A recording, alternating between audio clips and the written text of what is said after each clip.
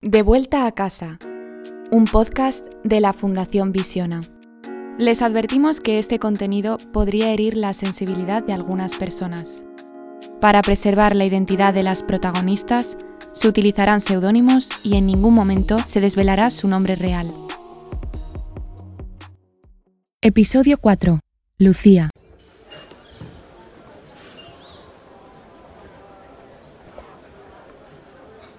En verano me acuerdo que estaba en la Plaza del Castillo tomando algo y había un grupo de chicos, pues más mayores, 30 años o así, y se veía perfectamente que no eran de aquí porque gritaban tal y la gente de aquí es un poco, o sea, no vas a estar dando la nota en medio de la Plaza del Castillo.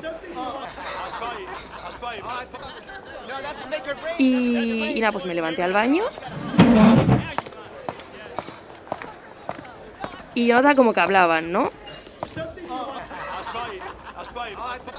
Y pasó el rato tal, me levanté otra vez al baño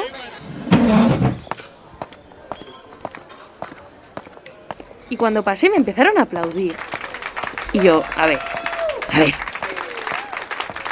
y fui al baño y dije, vale, si bajo y vuelven a aplaudirme, les digo algo.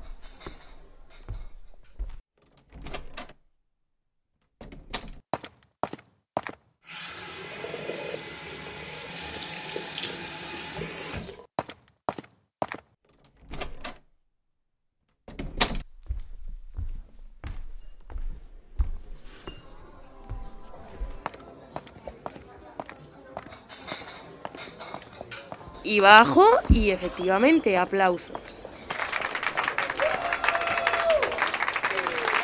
Y yo pues que no sé cómo tenéis la poca vergüenza de estar aplaudiendo aquí como si fuera yo un payaso que viene aquí a dar el espectáculo. Me parece que, o sea, que no es ni medio normal.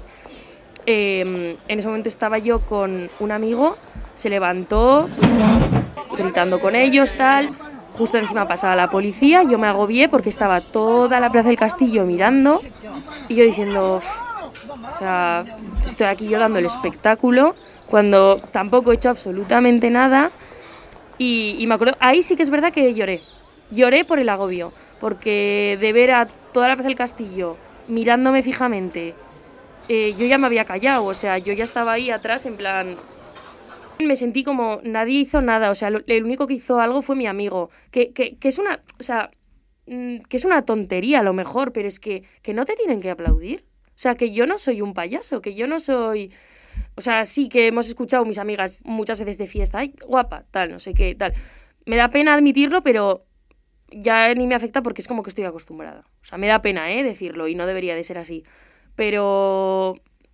digo, bueno, pues hay gente que nace un poco más así que otras y pues bueno. Y ese día sí que lloré. Gracias por escuchar este podcast. Si te has sentido identificada, cuéntanos tu historia en fundacionvisiona.org y únete al cambio.